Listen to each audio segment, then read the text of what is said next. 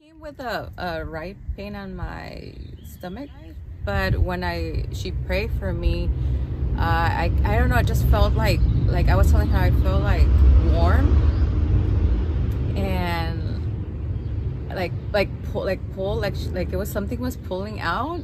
And pain in your stomach, your inside area. How long have you had it? Months, and it hasn't gone away. Okay, well, it's going to go away right now. In the name of Jesus, look at me. I rebuke that spirit. I rebuke it. And I command it to be removed right now. I pull it out. I command this thing to go. In Jesus' name right now. Every resistant spirit, leave right now. Go. Test your sight. Warmth. You feel warm? Is the pain still there? You don't feel it anymore, but you walk up with it, and it's gone. Give God the glory.